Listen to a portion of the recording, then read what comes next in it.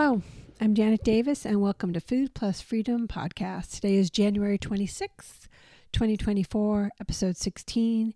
Today is January's Q&A. Each month we do the podcast on the questions we are asked the most. If you have a homestead or food freedom question, email us at support@foodplusfreedom.com or go to our website, foodplusfreedom.com, and fill out the contact page.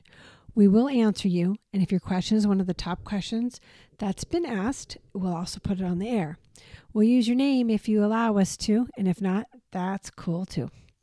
Remember, Food Plus Freedom is a solution-based podcast and website for freedom-loving people just like you, where you get solutions about food, supplies, and finding freedom for your family without always being dependent on big government, big business, or big agriculture. Please subscribe to our podcast wherever you listen to podcasts so you never miss an episode. We should be on all podcast platforms. If you can't find us, please email us and let us know. Please visit our website at foodplusfreedom.com for more podcasts, podcast show notes, articles. Soon we will be having some videos, plus our free newsletter that goes out every Tuesday to keep you in the loop. Social media, Twitter, Truth Social, Rumble, videos will be there.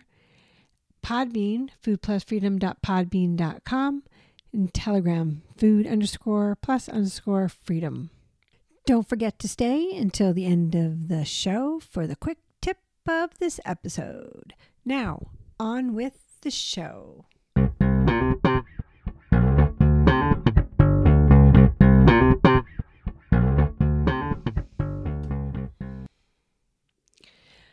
These are my top 6 questions for January 2024.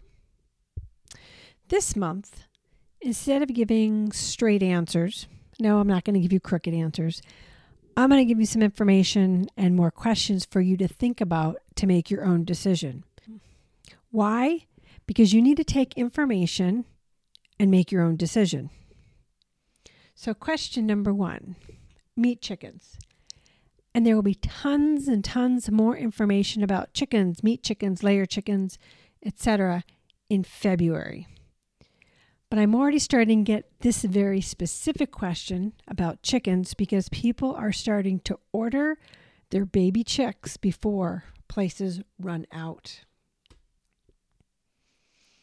The question is, why should or shouldn't I buy and raise Cornish crosses? If you're not familiar with this breed, they are a meat bird that grows from a chick to a full-grown bird in 5 to 8 weeks. That's pretty fast. You can get an 8-pounder, 10-pounder. I think I've heard people keep them alive as long as 12 weeks, maybe 14. But after that, there are issues.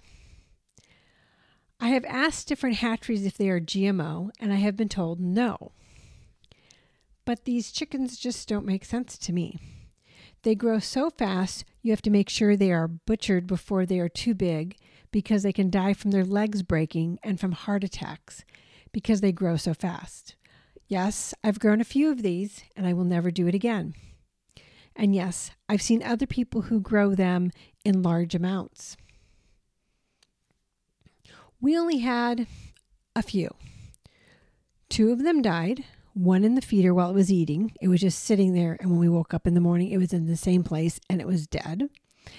And 1 got ran over by some smaller chicks and couldn't get up and died while we were gone. We did have 1 that we butchered, and they were disgusting to butcher. If you've ever butchered chickens, it's not the most pleasant thing in the world, but these were disgusting because they just sat in their poop. And if you think about this, they never reach full grown, as in to be able to reproduce or even lay eggs. In fact, I've never heard of someone saying they butchered their chickens and there was eggs inside of the hen. Let me know if you've ever had this breed and you have seen eggs inside of the hen. Sometimes when we butcher our laying hens because they're getting older and it's time for them to go, they'll have tiny, teeny eggs in there. And every once in a while, we'll grab the wrong chicken and butcher it. and there'll be a large egg. I know some people love the speed of raising and the meat. Here's my answer to the original question about raising these birds. In nature, everything is supposed to be born, grow to maturity, reproduce, and die. It is a life cycle. If these birds can't grow to maturity and reproduce before they die, what has been done to them to create them?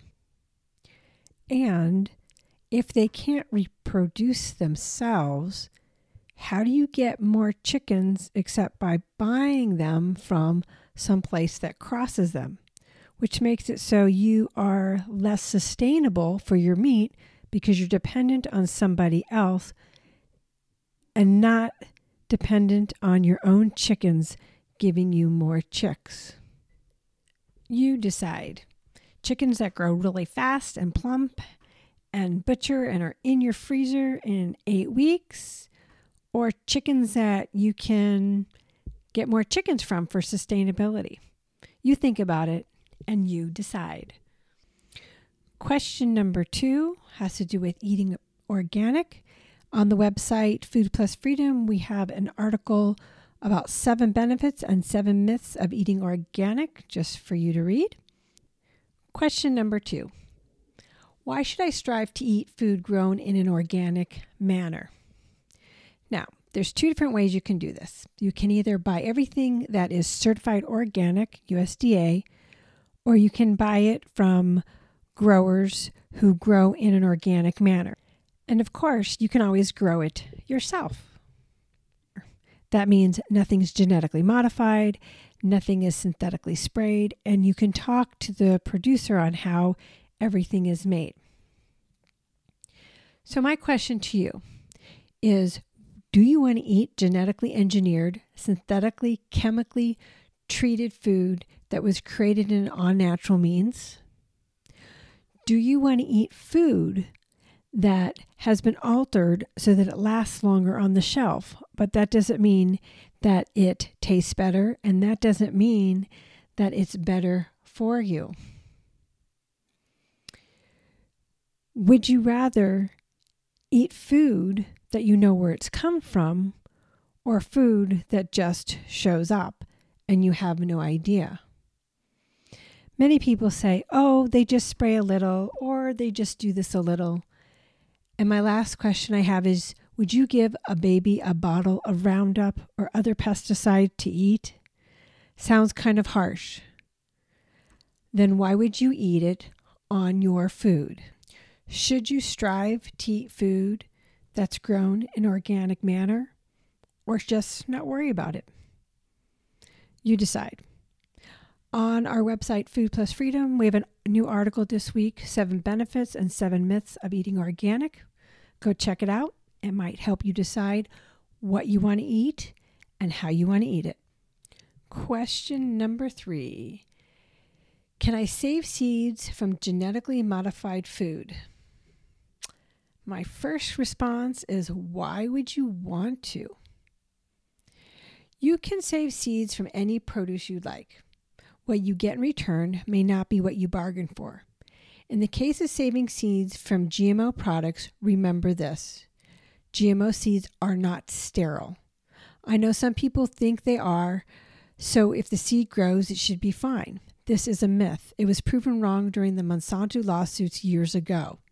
If a seed comes from a produce that was genetically engineered, the seed is still genetically engineered. Do you want to eat food that has been altered by man at the cellular level? Either taking part of a gene away or introducing a foreign substance such as Roundup into it? Do you want to plant a genetically engineered seed into your soil, which now contaminates your soil for years to come? And this may sound silly, but even in the organic industry, if you accidentally plant the wrong kind of seeds, as in something that's GMO or treated, you cannot plant anything and call it organic in that area for 3 to 5 years, depending on your certification organization. So, let me ask you, should you save seeds from genetically modified food? And if you do, what are the ramifications of doing so? Especially when there's so many seeds on the market or saved seeds from your friends that could do a lot more justice. You decide. Question number 4 has to do with raising rabbits. The question is, do I have to raise rabbits in cages? Well, that depends on your goals. We do not raise rabbits in cages. Most of the people we know do not raise rabbits in cages. But we do not have the control over breeding like you do when you have rabbits in cages. So if you think about it, do rabbits live in cages in the wild? No. Can you emulate the wild to have more of a natural means to raising rabbits? You can if you watch the wild. And if you are interested in raising rabbits not in cages, it's called raising them in colonies.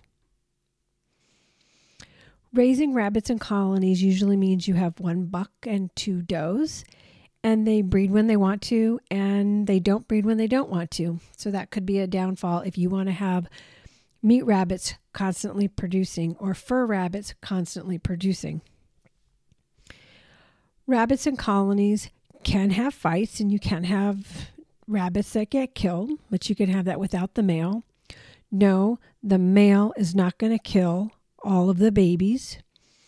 When they're used to being in a colony, they grow up in that colony environment. Yes, you can always have a bad egg, just like in any other kind of society. The key is having enough room for all the rabbits so they are not crowded, they have space, and they can burrow and act like rabbits. So my questions are, what do you want rabbits for? And how much control do you want over their breeding? And if you do need to take either the babies, the mom, or the dad out, do you have place to take them out too in case you need to? Do you have to raise rabbits in cages? Not necessarily. The question is, should you raise rabbits in cages will depend on your answers on your purpose for raising them and how much control you want over their breeding and their growing. You decide. Question number 5. I get this one a lot. What is the best vegetables or fruit should I plant in my first garden? Or if it's not your first garden, you're starting to garden again. I would suggest the first thing you do is you sit down and you ask yourself a simple question. What vegetables that are annuals, meaning you have to plant year after year, are your favorite? And the second question is, what fruits or vegetables or herbs do I like that are perennials or biennials? Meaning if they're perennials, you don't have to replace them every year like blueberries. Or if they're biennials, it means every other year they replant themselves. So the first year you might get the flower, the second year you get the seed. And a lot of herbs do that. So once you decide what your favorite 2 or 3 annuals are and your favorite 2 or 3 perennials are, plant them. And why perennials or biennials or trees? Because you plant them one time and then you wait. You might not get fruit the first year, but you will get fruits or vegetables the second or third year, and your work is done. Don't plant something you don't like to eat. The other thing I ask you is, how long do you want to wait to gain something from your garden? If you want to gain something right away, what type of things do you like to eat that grow fast, like lettuce or spinach? If you don't mind waiting a little while, you could try zucchini, even though that's relatively fast too, or peas. And we're looking at 60 days or so But if you really don't mind waiting, go for the sweet potatoes, because those could take 95 to 100 days. It also depends on your environment and your soil. So, what is the best vegetable you should plant in your garden? The vegetable that you want to eat and are willing to do a little work in order to get. You figure out which ones those are and just start planting. Question 6. When is the best time to breed? You fill in the blank on what animal you're asking about. My answer is the same for all animals. What is the purpose of the animal? When do you want the animal to have its offsprings? How long does it take to grow out the animal for your purpose? When do you want to harvest the meat, sell the animal, milk, etc.? How long is gestation? These answers, plus the type of weather you have and where they will be delivering, will determine the ideal time to breed your animals. If your goal is to have 4-H animals, then the offspring need to be born at a certain time. For instance, in our area, for 4-H goats, they need to be born after December 1st for fair in July or August of the following year. You decide the purpose of the animal. Take into account time, as in gestation, raising the animal, and if there's a specific time of year you need to have that animal ready to go. Then decide the best time you should breed your animal. You get to decide what's best for you and your animals. This is Janet Davis, and thank you for listening to the Food Plus Freedom podcast. Remember, homesteading is a piece of mind, not a piece of land, and anyone can do it. Now hang tight for the quick tip of this show.